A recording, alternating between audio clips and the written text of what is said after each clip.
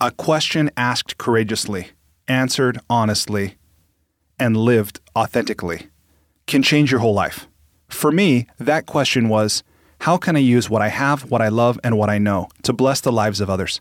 The School for Good Living and this podcast are one answer to that question. Hi, I'm Brian Miller. I know that the world can work for everyone, but that it won't until it works for you. I've created this to help you make the difference you were born to make. It's a series of conversations with thought leaders who are moving humanity forward. And in each episode, I explore their lives and the work they do. I also ask them to break down how they've gotten their books written, published, and read. This podcast is all about exploring the magic and mystery, and sometimes the misery, of the creative process. So if you have a mission, a message, and the motivation to share it, this podcast is for you. Welcome to the School for Good Living. Today, my guest is Michael Bungay Stanier. Michael is the author of The Coaching Habit, which is the best-selling coaching book of this century with more than 700,000 copies sold and more than 1,000 five-star reviews on Amazon. His new book, The Advice Trap, Be Humble, Stay Curious, and Change the Way You Lead Forever, is dropping February 29th of this year, 2020. I've had a chance to read this book. I thought it was amazing. His first book, if you haven't heard of it, I encourage you to pick it up for sure, but you can start here with The Advice Trap. In this conversation, what Michael and I talk about, we talk about easy change versus hard change, how they're different, and how you can make the hard change in your life happen. We talk about discovering the deeper commitments and the competing commitments that you might have that could be why you experience change to be so difficult. We talk about a few things that can help you be a more effective coach, and not just if your profession is coaching, but a more effective leader, friend, parent, whatever you are. We talk about helping people to uncover whatever the real challenge is for them. And Michael offers a few perspectives about questions, some fantastic questions, how to ask them that can benefit you in virtually any interaction with another human being. Because I've interviewed Michael before, I don't go through the full enlightening lightning round with him here. Instead, I ask him just 4 questions. No surprise, his answers are profound. His response to how to make a long-term committed relationship work, I thought was amazing. Someone who can speak about authority with that. Michael's been married 3 decades. And then his view about money, I thought was pretty beautiful as well. Then we move into the conversation about creativity and about promotion and what he shares. Michael could easily offer a masterclass in marketing and promotion, how to take your ideas, put them in some kind of a package that people will be attracted by, want to pick up, they can remember, apply. It's really remarkable. And then what he's done to go about sharing that, getting it out of the world, including his year-long training, The Year of Living Brilliantly, which is 52 diverse and interesting teachers who each teach an essential lesson on how to live a better life delivered over the course of a year. What an incredible giveaway. He also offers on theadvicetrap.com. You can visit that. It's a website, of course, for his new book. There you'll find a questionnaire to find out what is your main advice monster persona. We all have one, Michael asserts, so becoming aware of it, learning to tame it. And then Michael also offers a deep dive video training into how to tame your advice monster once you learn what it is. You can follow Michael on Instagram at MBS_works. Oh, and by the way, Michael is the founder of Box of Crayons, a company that helps organizations do less good work and more great work. Michael has written for or been featured in numerous publications, including Business Insider, Fast Company, Forbes, The Globe and Mail, The Huffington Post, and many more. So with that, I hope you enjoy this fairly brief but pretty intense conversation with Michael Bungay Stanier. Michael, welcome back to the School for Good Living. How excellent to be a returning student to the school. I love it. Well, today you're the honorary principal, so thank you. And last time we started, I asked you, what's life about? And you gave what I thought was a fantastic answer. But today I want to ask, what would the advice monster say life is about? In some ways, that's a great question because it's going to open up a whole hour of conversation between you and me. But in some ways, it's like I'm not that interested in what the advice monster would say. Okay. Because the part of the drive of this new book, The Advice Trap, is to say, look, we're trying to tame our advice monster because while there is always a good place for good advice, it is an overdeveloped muscle for most of us.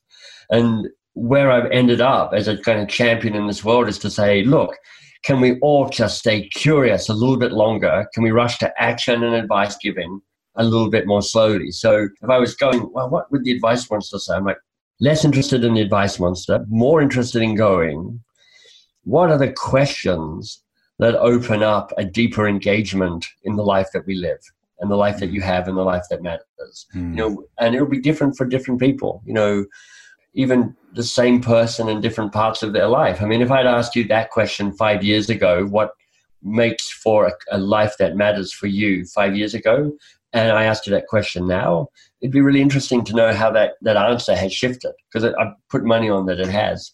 Yeah. Yeah, it has. And I think it shifts less as I get older and I learn more who I am and what I really enjoy and am committed to. But definitely it still continues to change. Yeah. So I love one of the things you say in this book, The Advice Trap, and I love the subtitle, Be Humble, Stay Curious, and Change the Way You Lead Forever, which is so powerful. And there's something you say in the book, and you actually mentioned it early as something Peter Block said to you, but you say that coaching is no longer an event, it's a way of being with each other. What do you mean by that? Yeah. So I'll tell a really quick story about this. 12 years ago, I wrote my first book called Get Unstuck and Get Going on the Stuff That Matters. And I was even more unknown than I am these days. So I was like, what do you do when you write a book? How do you get anybody to buy it? Because it turns out writing a book is this painful, bloody experience. And then you go, oh, that's the easy bit compared to trying to get people to notice you have a book and to buy the thing. So I'm like, okay, you get famous people to try and write a blurb about it. So I send it out. I just called up some of my heroes like David Allen, who's a productivity guy, and Peter Block, who's this OD thinker and kind of insightful person who talks about helping people take responsibility for their own lives.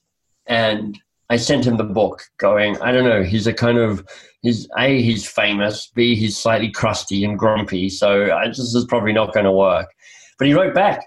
How did you know he was crusty when? Oh, I've seen him facilitate and teach a few times, and he's prickly. He's not looking for the love of the audience at all. I mean, and I admire that.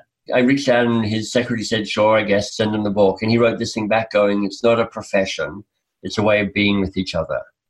And that struck me as profound and a kind of deep tenet for how I might center my own work and my own life, because it kind of, such a big question. I'll try shut me down as soon as I start rambling too much, Brian.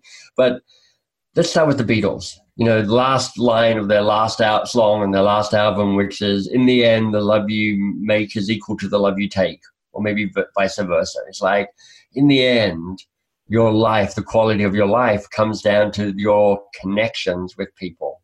That classic thing, end of life. People are like, what do you wish you had more of? You're like, I wish I'd worked less hard. I wish I had more friends and people I loved and I cared with and I spent more time with them. I'm like, exactly.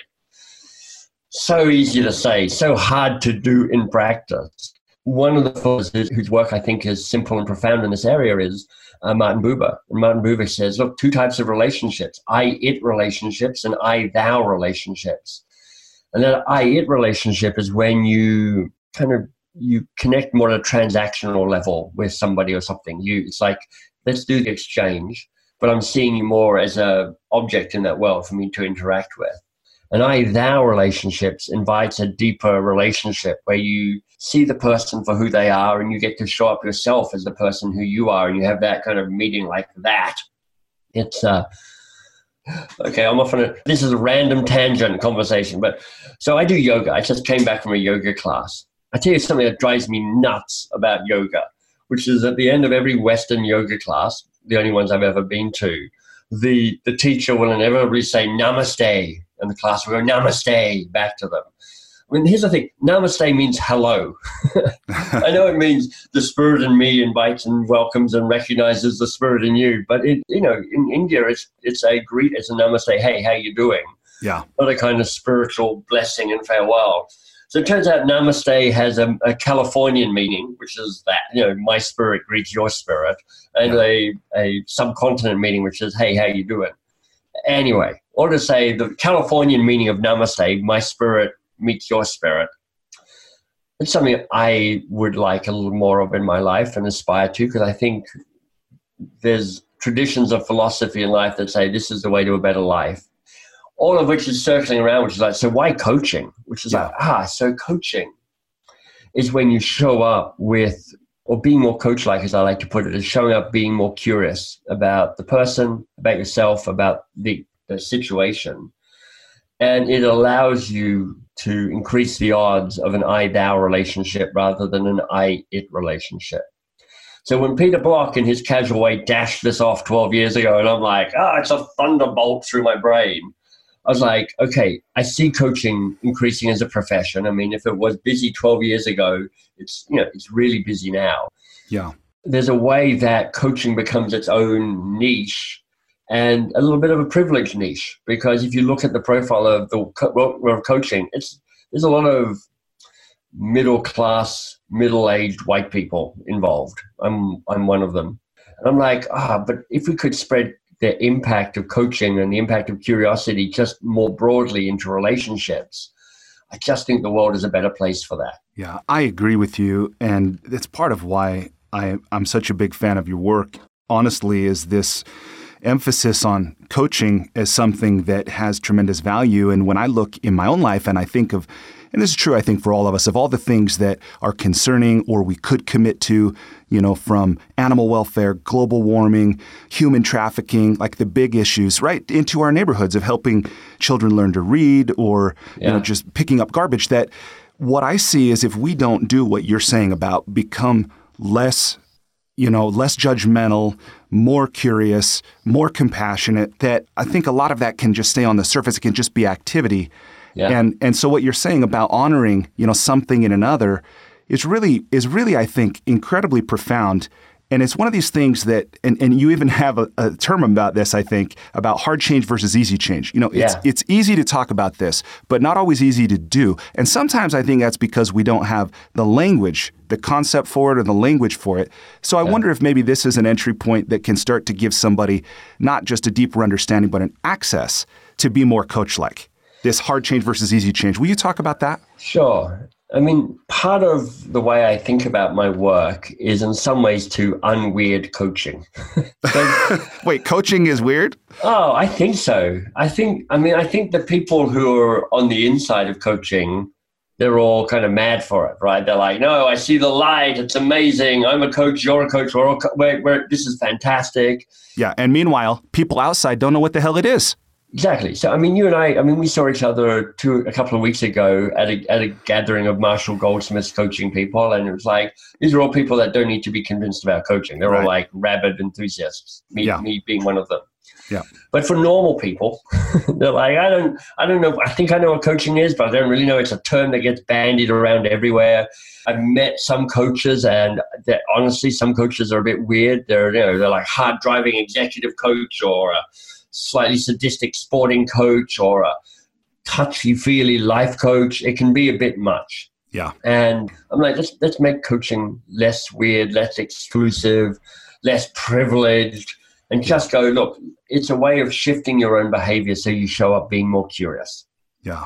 And it turns out that is easy for some of us and hard for some of us. And that's what gets us into the easy change and hard change piece. So let me do a quick teaching piece around that. Please.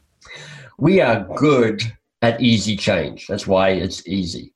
And, the basic process with easy change is you go, right, here's a new thing that I've got to master or get my head around. And you pick it up and you play around with it. And maybe you watch a video or read a book or listen to a podcast, and you start off being not that good at it, but, a little bit of practice and you kind of get the hang of it and you get it up to a level of competency.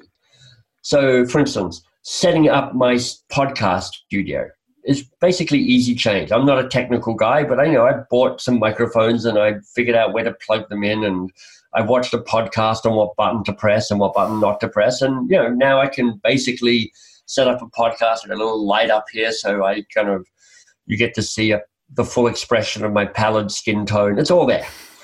That's easy change. In some ways, it's like downloading an app onto your iPhone. It's an addition to current you.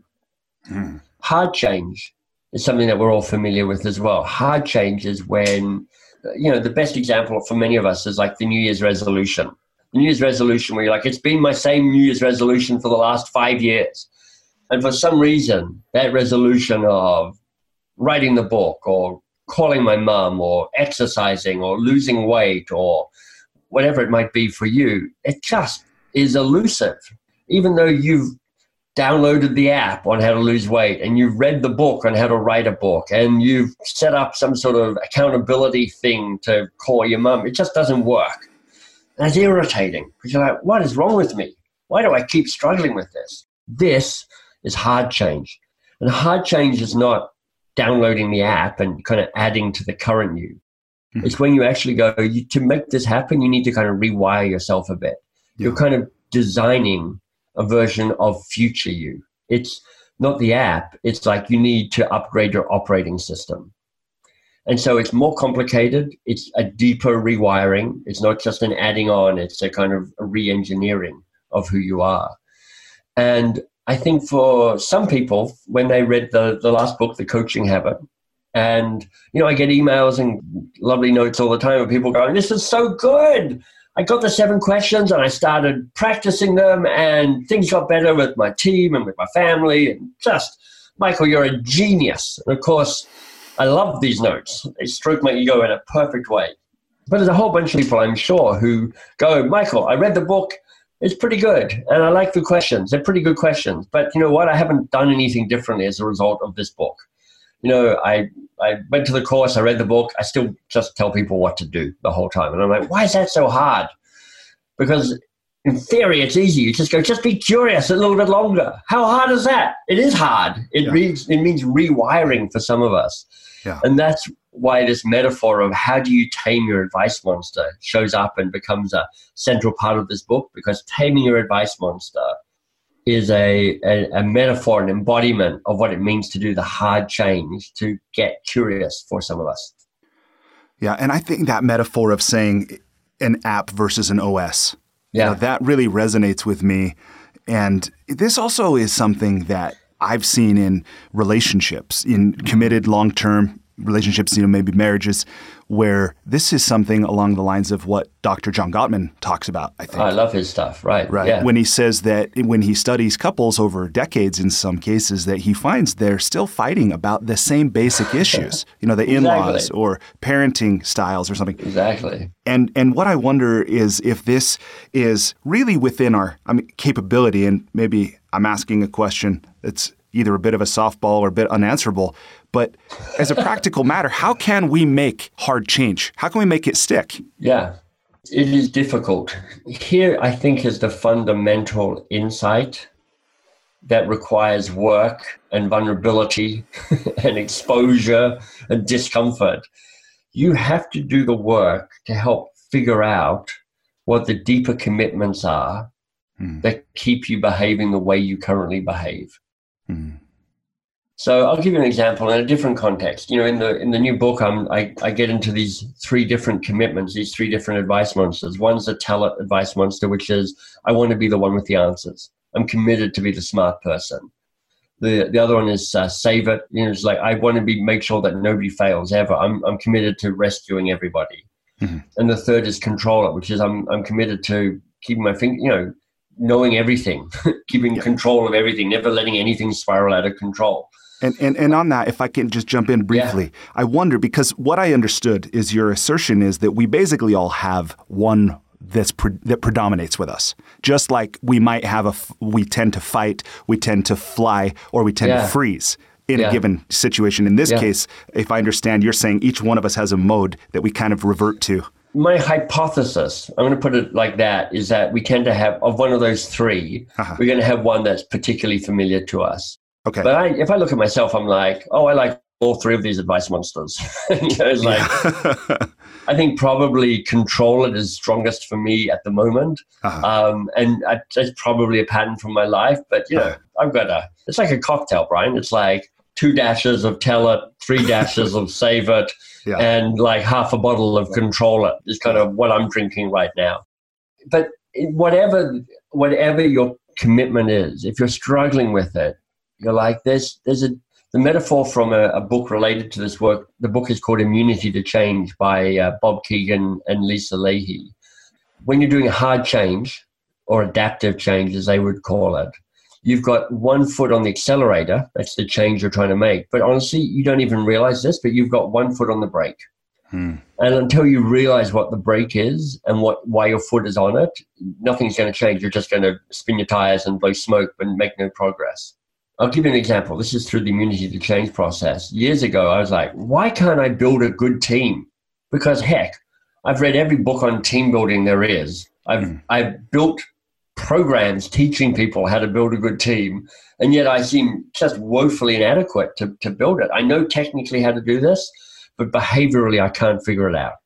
And I did this work around immunity to change, and I'm like, oh, it's interesting. I've got a deep commitment to being focused on my own work, to not setting up structure, to not creating direction, to not feeling like I need to tidy up after people. And those commitments had been incredibly helpful and successful for me in getting a certain way down the path.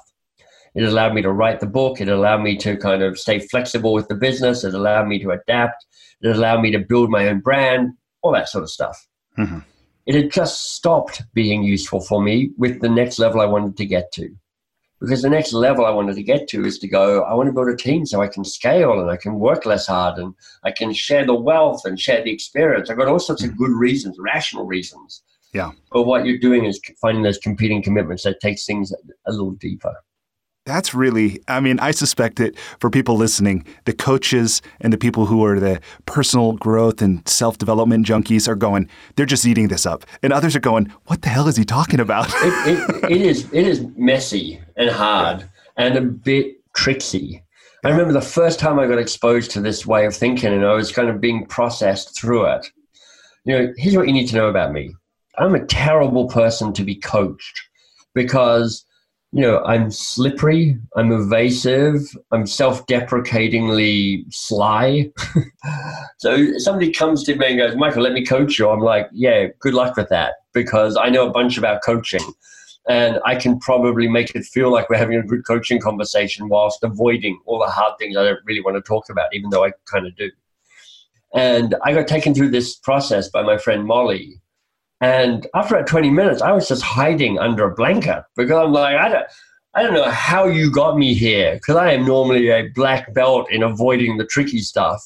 But somehow you pinned me down and we're having a conversation about, my need to keep control and my need to be self-centered and my need to put my own work first no matter what. And I'm like, this is so powerful and so embarrassing. And the catalyst for change. What a gift. What a good friend, totally. Too. Oh, yeah, exactly. That's amazing. So I want to ask you about this while we're still talking about the advice trap. I love this thing that you write in here about the fog of fires. Yes. Because as a coach, I've done this now for closing in on a decade, and I didn't have a term for that's what's happening then. I see it intuitively, but will you talk a little bit about what the fog of fires are, like how you arrived at them and how you came up with such clever names for them? Yeah, I will. There's a story there. So I have increasingly come to think that if you can do one thing as, let's call it a coach, but really it's a person in a conversation with somebody else. Mm-hmm. If you're able to hold the space to help them figure out what the real challenge is, that is such a deep service because we spend so much of our lives working really hard on stuff that doesn't matter so much. We get seduced into thinking that the first thing that somebody brings to a conversation is the real thing. And it's almost never actually is. And in the Coaching Habit book, one of the 7 questions that I introduce is the focus question, which is, so what's the real challenge here for you? And I love this question. And it's subtle in its construction. It's not just what's the challenge here, which is okay, but will get you a bit of a superficial level. It's not just what's the real challenge here, which is better because it says, look, there's more than one thing going on here. What do you think the real challenge is? But it's what's the real challenge here for you? And now what it does is it says, tell me where the struggle here is for you, what's difficult here for you in this, not just what's difficult in general. And when you do that, you get into this place of powerfully being able to both solve the problem, but also have the person learn and grow from the experience. Because they're like, I see where my struggle is in the mess, not just I see the mess. And that's where learning and growth happens. So I've just been like, yeah, let's if you can bring focus to the work you're doing, like that is a far more valuable role to play than the person who comes up with all the ideas. Once you have the real problem, the ideas show up. If you don't have the real problem, it doesn't matter how good your ideas are, they're the wrong ideas to solve the wrong problem. So I'm like, so why is it so hard to find focus? Well, I came up with these fogifiers, because if we're trying to get clear, imagine the fog rolling in to kind of obscure the clarity. And there are different patterns of conversation that typically stop a conversation moving towards this focus and this clarity that I think is important. And I can talk to you about some of them. Like one of them is like big picturing. So it sounds something like this. I go, Brian, so what's on your mind? And he goes, it's challenging launching a podcast in this season of podcasts. I mean, there's this whole virus thing that's happening in China. That's an interesting thing, global thing. And then there's the rise of podcasting. Anyway, now anybody can do a podcast. And of course, there's just this whole divergence of the media scene. And basically, I'm listening. I'm like, this is really interesting. Brian knows so much about this stuff. And, it's like media strategy and global relations and what does it mean to be based in Utah and all sorts of interesting stuff. But, then I get to this point like, wait a second, what are we talking about here? What I'm doing is I feel like I'm reading an executive summary of an HBR article rather than a real conversation with Brian. So what he's done is he's kept it high level, this big picturing. He's kept it abstract. He's kept it generalized. And as a coach, I haven't been able to encourage him to get into but what's the challenge here for you? So that's one example. The more senior a person you work with, typically, the better they are at the big picturing stuff. Then there's popcorning. I go, Brian, what's on your mind? He goes, oh, Michael, so much is on my mind right now. There's the podcast challenge, and honestly, the team I work with to produce the podcast, Dallin, he's a bit of a nightmare to work with. And then there's the lighting in this room. It's making me sweat in an uncomfortable way. That's really difficult. And then I have this thing going on with my parents, my mum and I, say no more about that. And then, of course, there's the issue with the snow. I mean, that's the thing. And I'm like, these are things that are coming thick and fast to me, and it's like popcorn experience. And I'm like, I'm feeling overwhelmed as the other person in the conversation. I'm like, okay, look, I know a little bit about podcasting equipment, so let's talk about that. And what I've done is I've been overwhelmed and I've gone to what feels fast and easy to solve rather than going, oh, man, Brian, a lot going on here. Appreciate the overwhelm you might be feeling, but out of all of those things, what's the real challenge here for you? And you're like, oh, well, it's my mother. And you're like, well, of course it is. Let's go there. And kind of dive into that. Or sometimes it's yarning. That's another. There's 6 altogether, but these are 3 good ones. Yarning is you go, hey, Brian, what's on your mind? This is from the coaching habit. That's the kickstart question, a really good way to start almost any conversation. And Brian goes, Michael, I was up at 3:00 this morning. The alarm didn't go. I've just bought this new alarm clock from Walmart, and it's weird because it's moved from a white lighting to a red lighting. And even though apparently that's better on the light spectrum piece, it doesn't. It actually is a bit disturbing for me because it just makes the whole bedroom glow slightly red, and it's a little bit like being in a horror movie. But anyway, I'm up at 3. And the reason I'm up at 3 is because my bedroom is right next to the kitchen. And with the fridge that we've got at the moment, it's just got this new ice maker in it. And every time it goes rah and makes the ice, I'm like, oh, wait, what's that? Is it the monster because of the red lighting? Oh, no, it's just the thing. So I'm up at 3. And what I'm trying to do is I'm trying not to check my emails first thing. But they're so seductive. They're like, what happened overnight? And who emailed me? And, of course, if you're if you're listening to this, you're like, wow, this is a really complicated story. And I wonder where it's going. And oh my God, we've been going 15 minutes so far, and I'm not even sure what we're talking about because you're being sucked into this Homeric epic, and you're like, what are we talking about? But there's part of you that goes, I learned a little bit about active listening, and apparently that's good. So I'm trying to nod my head and look interested and go, yeah, sure, what else? And Brian's like, okay, you want more? Sure, I'll tell you more.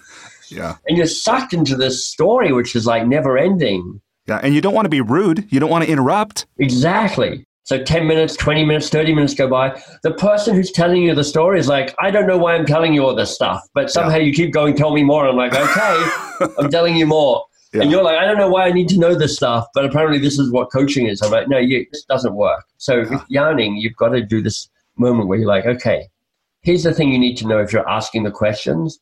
You don't really need to know much. That's right. Because what are you going to do? Your job is not to offer the solution. Yep. Your job is to help figure out what the challenge is. And the only reason you'd be collecting all this data, all this storytelling, is to find out more so that you can offer a better solution. Yeah. That's not your job anymore. Anyway, sorry. And that's something, that when I train coaches as well, and one of the things that it's like people, especially at the beginning of their coach training, will not believe is that you don't need to hear the story to help someone change or achieve a result. And I love what you've done throughout the book as well, where you have these prompts telling the reader that they can download, they can access resources. And I love this one in the Fog of Fire of yarning about you can download a list of interruption phrases at theadvicetrap.com. Exactly. So good. And it's good because, because what happens when you're writing a book is you write the book and you're like, oh, this should be a cool giveaway. Download this list of phrases. And then what happens is once the book is in production and you're like, thank God I've written that. That was hard. Then you suddenly discover all these promises you made like that. I'm like, okay, what is my list of interruption phrases? Yeah. So what I've done for this download is, I think it's pretty cool. It's actually a kind of, it's like a build your own interruption phrase. It's like there's like 4 parts. It's like if you go to a restaurant and you're like, I can choose my protein, I can choose my vegetables, and I can choose the broth, and I can choose the carbohydrate. And you can construct a lunch bowl that's perfect for you. Well, I'm showing you how to construct an interruption phrase that will work for you every time. Yeah, that's so great. And thank you. And it hurt even hearing you mock this one up. But the thing that I tell coaches is that you're actually not serving the person you're coaching when you're letting them tell you this story, especially when it's repetitive. Right. You're like, who? And there's a profound insight in what you just said there, Brian. It's the question that everybody who's in that kind of more formal coaching moment should ask, which is, who is this question serving? Is it serving me or is it serving them? Because there's a bunch of times when a coach will ask a question and it feels like, with the right amount of PR, you can frame it as this is to serve the client. But the truth is it's serving you because you're like, I don't know what's going on. I don't like the ambiguity. I would like to keep them talking for a bit longer. I don't know how to deal with what's showing up in front of me. It's actually a way of you kind of controlling the conversation in a weird, subtle way. So every time, for instance, somebody goes, why did you do that? I'm like, who does that question help? Does it help me? Not that much. Does it help you? Perhaps. You're finding out data. So I love that you're pointing to that. But also probably not that much. Yeah, exactly. Really? Exactly. So, okay, I'm going to shift us, with your permission, to the enlightening lightning round. Oh, yeah, good. Okay. So we did this last time we talked, and since that time, I've been testing new questions. Awesome. I stayed up late last night thinking, what questions would serve the listeners? So here's 4 questions. I'm borrowing Peter Thiel's famous question. Number 1, What important truth do very people agree with you on? That you don't need to have the answer. Okay, thank you. Number 2, do you have a personal mission statement or any specific words you live by? Yes, I do. Would you be willing to share? I'll tell you what it is. If you're willing to share. Yes, I am. The phrase that I've used for many years is, my goal is to infect 1 billion people with the possibility virus. And why that is so powerful for me is it offers an impossibly big target around the impact I want to have in the world. And the metaphor of a possibility virus is powerful for me because it tells me to get out of the way and put stuff out in the world that spreads without needing to have my name on it or my face on it. I don't need to control or even take ownership for stuff that I might have helped generate and that has made people's lives better. Mm. If somebody listens to this podcast and then goes and tells somebody about one of the fog of fires who then practices it with somebody in their relationship, I'm like, I've touched that person just a small bit. Yeah. And they've never heard of my books and they've never heard of me, and that's just fine. Yeah. So that's a big motivator for me. And it helps when I sit in a situation going, so what am I working on now? I'm like, well, what will get me closest to 1 billion people? That's beautiful. Thank you. Sure. Okay, number 3. What's the most important or useful thing you've ever learned about making committed long-term relationships work? Well, part of it is just to acknowledge good luck, because there are plenty of people I know who haven't had committed long-term relationships, and it's in no way a reflection on the quality of the two people and even their affection for each other. It's the fact that when you sign up for a relationship, you're hoping your paths don't deviate that much. Mm-hmm. You know, you're going, I've been with Marcella, my wife, for closing in on 30 years now. And we've worked hard at it. We have a shared sense of humor, which just tells you a lot about what matters. Yeah. We have sort of some deep agreements on things that can be divisive, like, you know, everything from what art do we like, so we can kind of decorate the house in a shared style, to, you know, how does money work in our lives and how important or unimportant is it? We got lucky around Marcella's content with me being the kind of person who's more career-driven and success-driven and is happy to play a role that's more supportive around that and takes the lead in other areas. But we just got lucky that we grew together, and we grew in a way that allowed us to walk on the same path shoulder to shoulder. And sometimes you just don't get lucky with that, and you just end up going, look, we're growing in different ways. And, you know, that idea of we grew apart, I think is sad and true and profound, and not a blame piece. It's just like, you know, it's like, Brian, how different are you from where you were 20 years ago? It's hard. It's so hard for me to quantify. It's like I'm truly a different person, I think. Exactly. Me too. And in some ways, I'm exactly the same. I mean, I still feel like an 8-year-old boy. Oh, yeah. I dream of feeling that sophisticated. But, you know, it's like you just change. You know, stuff drops away, stuff comes in. Yeah. You reorient to the world in different ways. And to get in a long-term relationship, you have to have somebody who's doing something roughly the same as you, so you can end up in 20 or 30 years' time going, you're still here. Well, that's a miracle. That's right. Yeah, that's right. And I think it's true that sometimes we simply want different things. Yeah. And when that happens, if we honor that desire, and yeah, that's interesting. But thank you for sharing. And I love what you're saying, because what I'm hearing in your answer is both, there is luck, but as you said, you've also worked hard at it. I mean, to have a 3-decade relationship, it's not just luck. I don't. Well, it's not just luck, but I feel like I threw the dice, and I got. You know, one of the best descriptions I heard of marriage, and so any long-term relationship, married or not, is a good marriage is when you think that you're getting the best part of the deal, and so does the other person. Wow. You're like, I got lucky here, and the other person's going, no, I got lucky, and you're like, there's something there that speaks to a deep appreciation of just what that other person brings. It is a kind of a humility in terms of like, oh man, I got so lucky. I am unmarriable to almost everybody but Marcella. So how lucky am I that I found her? Yeah, that's beautiful. Okay, and final question in this interview's lightning round. So we're talking about life's big things. Love. Next is money. So aside from compound interest, what's the most important lesson you've learned about money, or what's something that you're always sure to do with it or never to do with it? So part of what's different about my life is that I have a lighter footprint than I think many people would have around money. So I have never owned a car. I've never owned a house. I don't have children. And that points to something which is one of the things that I did work on early on in my life, was to go, well, how much is enough with money? And that can be a really useful exercise. This is a bit of a muddled answer, Brian, so I'm going 2 different routes here. So let me rewind and just go, okay, lesson number 1 is, for me, the value of traveling light. And, you know, there's a phase in your life, or there was in mine, where everyone's like, why aren't you buying a house? Because a house is what you do to accumulate wealth. And I was like, I don't really want a house, because it feels like that would tie me down.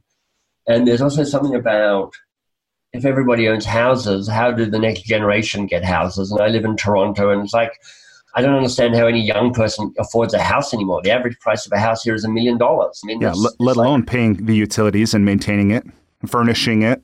Yeah, exactly. But my wife was married before and she owned a house with her previous husband. And she came into the relationship going, yeah, I'm never buying a house again.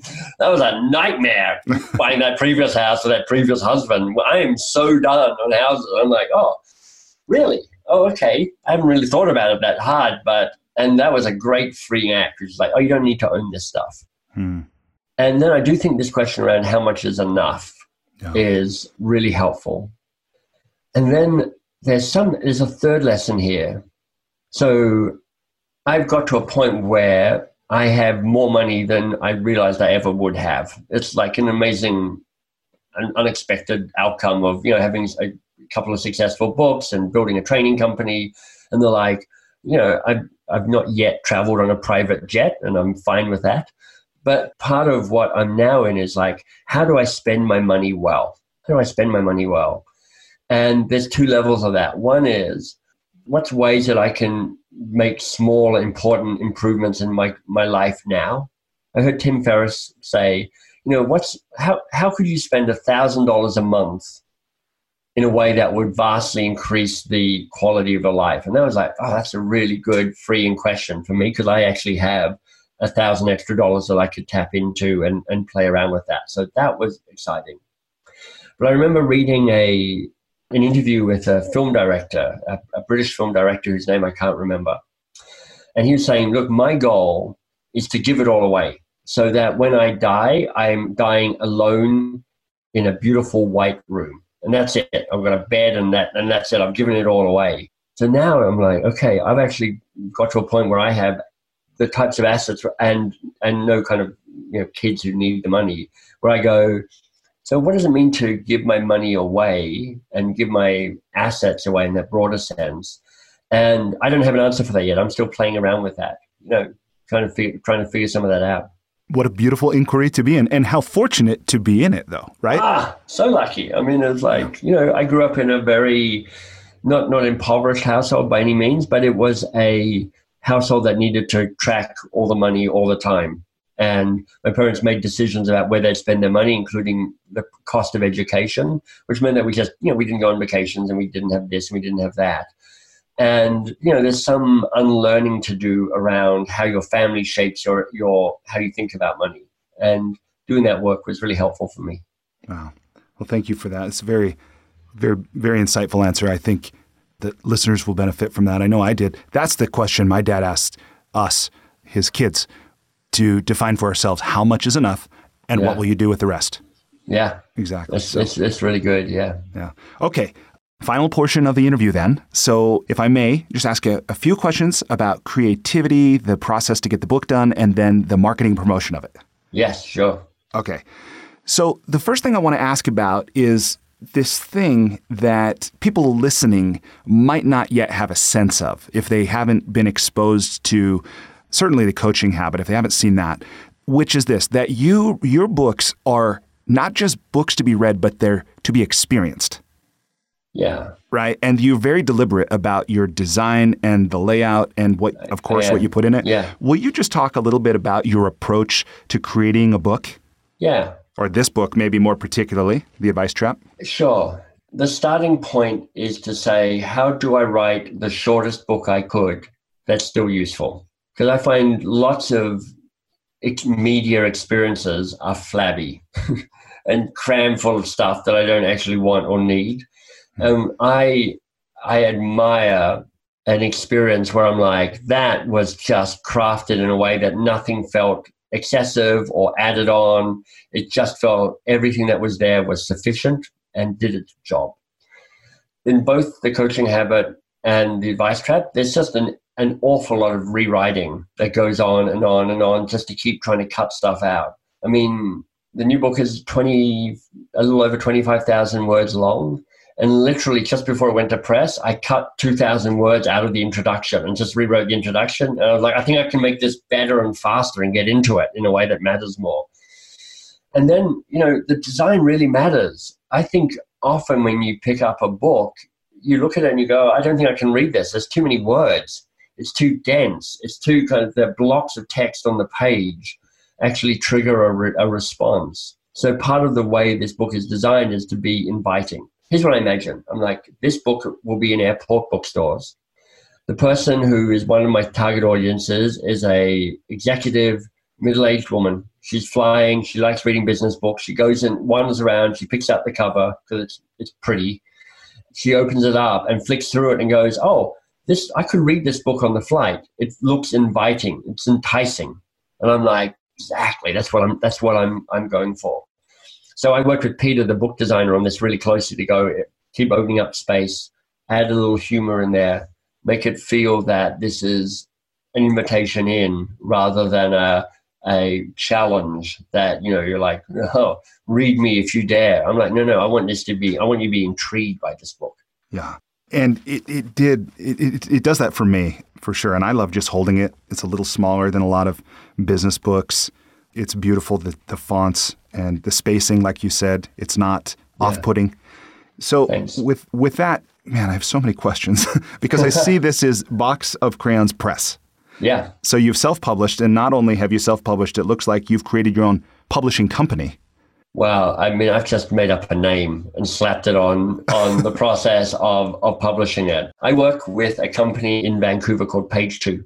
For me, they work as a white label publisher. They give me, I keep control of everything. I'm the arbitrator, I'm the publisher. But they're the people who go, look, we've got a brilliant editor for you, we've got a brilliant designer for you. We manage the process of getting the book printed. We get the book into distribution for you. We worry about the minutiae that you don't even know you should be worrying about. They give me the quality of a published book. So when you pick up these books, they don't look or feel, you wouldn't know that they were self-published.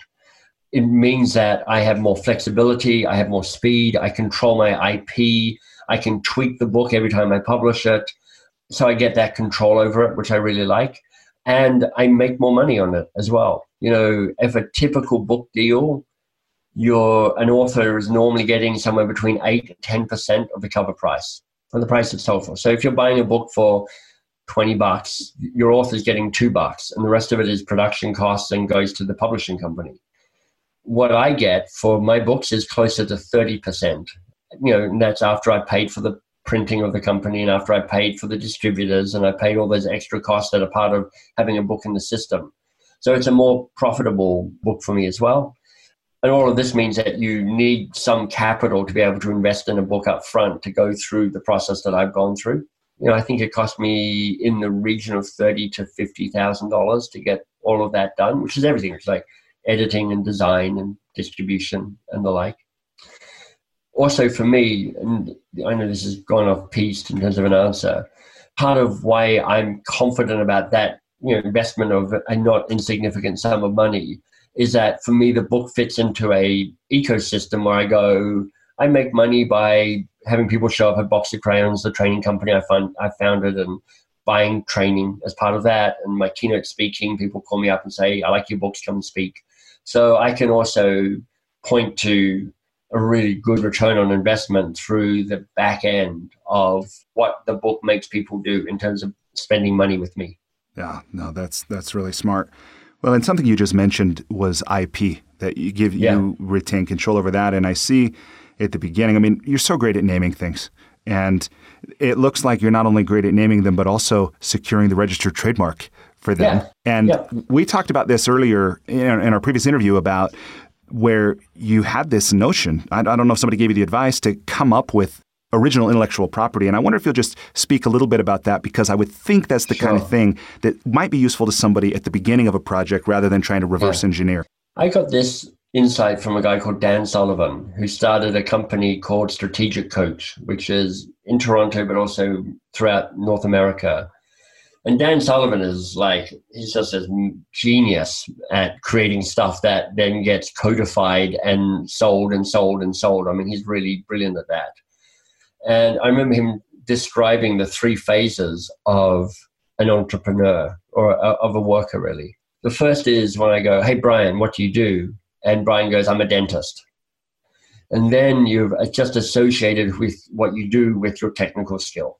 The second phase is when I go, Brian, what do you do? And you go, well, I'm an entrepreneur who's in the field of dentistry. And suddenly things change because now you're like, I'm thinking about business. I'm thinking about scale. I'm thinking about profit. I'm thinking more than just what I can do technically, but how do I build a business and an infrastructure around a technical skill? And then the third phase is, Brian, what do you do? It's like, well, I create knowledge around dentistry. And, this is where you create information that you codify and that you own. And that then allows you to scale and sell your intellectual property or own your intellectual property. And that's when you then can go, I can get out of this business in terms of I don't have to be on the front lines the whole time. So you look at Box of Crayons, the training company that I started. That's now run by a new CEO. I play a role on the board, kind of supporting her being ambitious for the company. But the engine for that company is intellectual property that I created around how I teach coaching and coaching skills and helping organizations move from being advice-driven to curiosity-led. And that's scalable and repeatable and means that I can effectively earn money or increase the value of stuff without me having to be involved in the day-to-day of it. Yeah, that's so smart. And again, for people who are in this journey or think they want to take it, it's the kind of thing that to at least have some exposure to that possibility. You talk about infecting people with a possibility virus. That's, to me, a really beautiful example of that. You want to, when you're creating stuff, you want to be thinking inherently, what's the IP here? What's the scalability here? How is marketing baked into this? Because it just gives you a better chance of then going, how do I get it out into the world? Yeah. No, that's great. Well, Michael, I've got 2 or 3 final questions for you, and I know that might put us a couple minutes over. Fire away. Okay. I'll keep my very important person who's just on the other side of the door waiting. I'm sorry. Okay. Well, I know you're the Queen of England, but I am talking to the Brian Miller here, and nobody gets in the way of that conversation. Well, thank you. This is a total aside, but I've decided to change my first name, to legally change it. Oh, fantastic. What are you changing it to? Brilliant. Brilliant. Yeah. I love that. Yeah. So when I saw, especially your year of living brilliantly, it inspired me so much. No, but I decided around the time I started to grow this beard back in June. Yeah. So anyway, nice. An aside. Congratulations. Yeah. Okay. So will you please talk a bit about what you're doing to market this book? And perhaps this is a place to talk about the year of living brilliantly. So with most authors, when you finally have a book, you kind of push all your chips into the book launch. You're like, okay, here we go. It's all about the launch. I've got this 2-week or maybe 6-week period where I'm trying to sell as many books as I can. I'm going to get on the New York Times list. It's going to be amazing.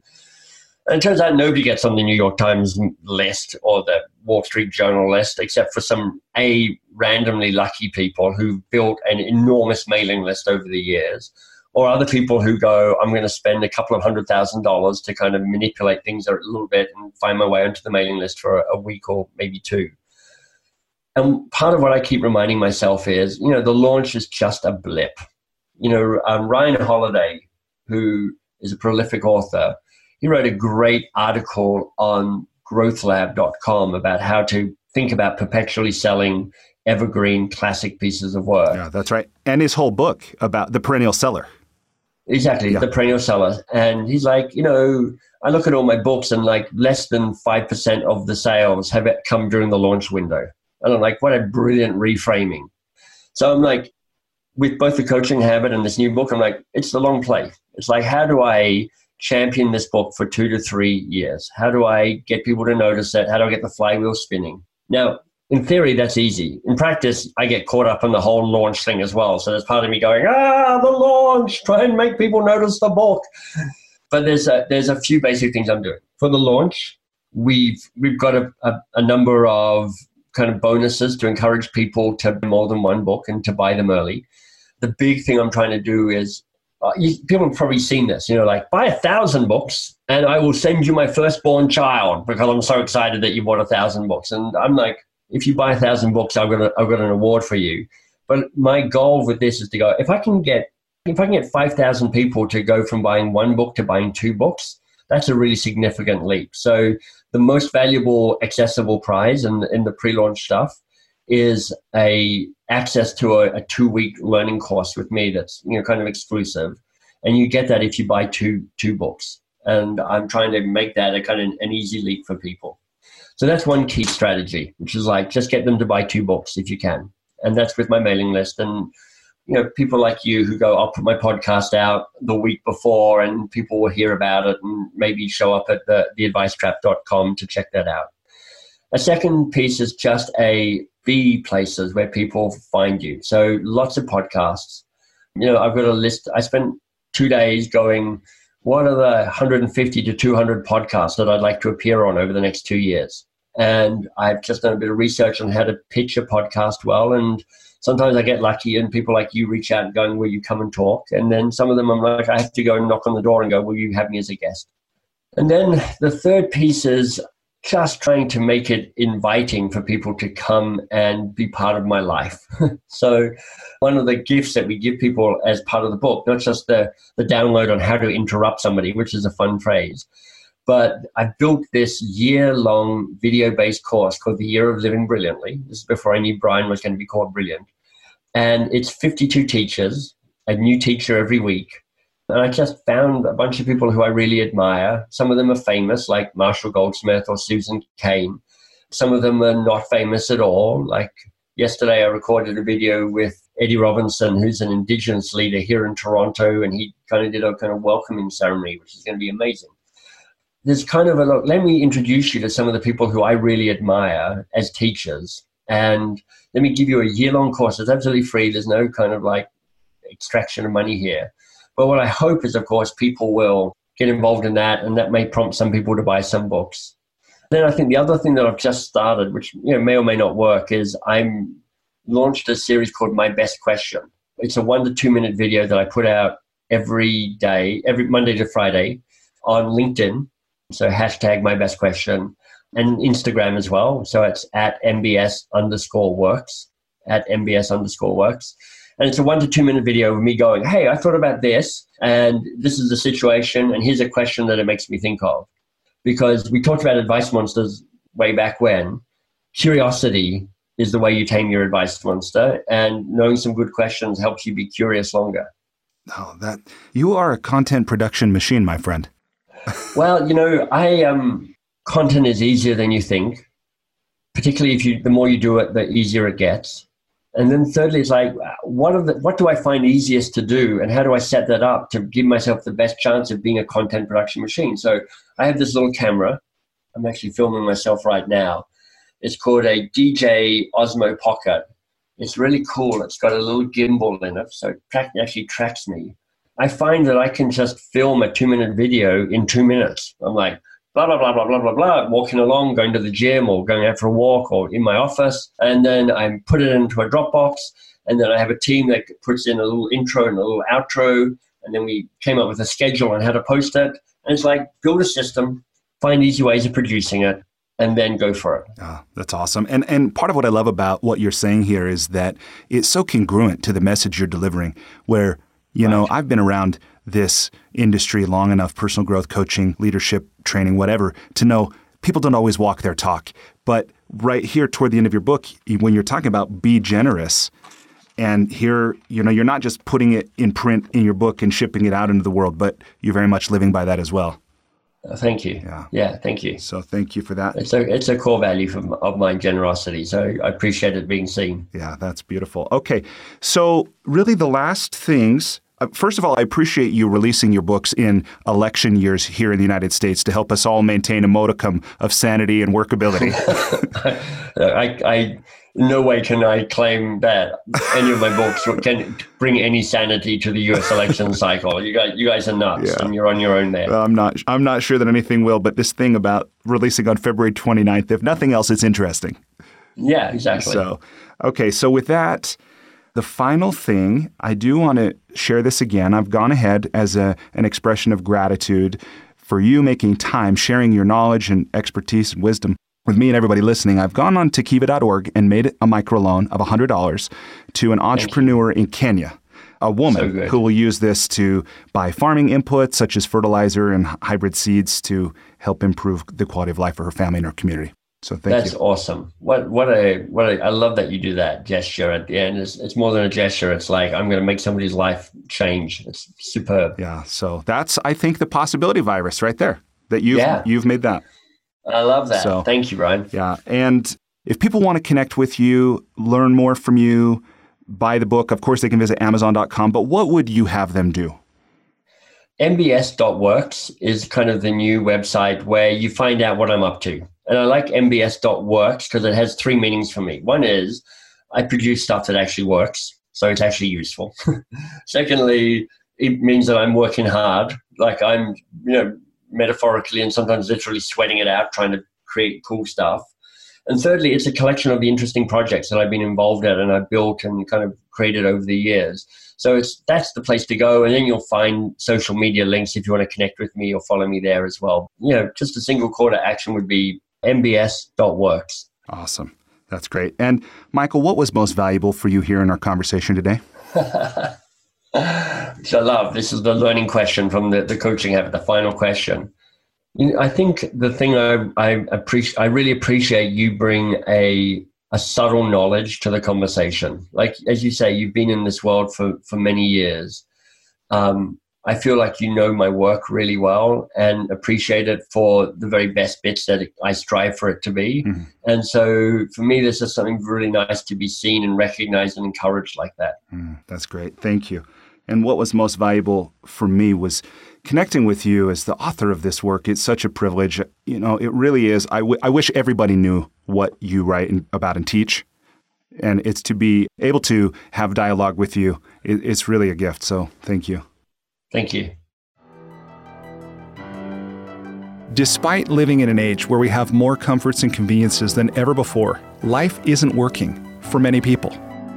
Whether it's in the developed world, where we're dealing with depression, anxiety, addiction, divorce, jobs we hate, relationships that don't work, or people in the developing world who don't have access to clean water or sanitation or healthcare or education, or who live in conflict zones, there's a lot of people on the planet that life isn't working very well for. If you're one of those people, I invite you to connect with me at goodliving.com. I've created Life's Best Practices Breakthrough Coaching to help you navigate the transitions that we all go through. Whether you've just graduated school, you're going through a divorce, you just got married, you're headed into retirement, you're starting a business, you just lost your job, whatever it is you're facing, I've developed a 36-week course that you go through with me and a community of achievers and seekers who are committed to improving their own lives and the lives of others. So through this online program, you will have the opportunity to go deep into every area of your life, explore life's big questions, create answers for yourself in community, get clarity and accountability. If that's something you're interested to learn about, I invite you to contact me directly at brian@brianmiller.com or by visiting goodliving.com.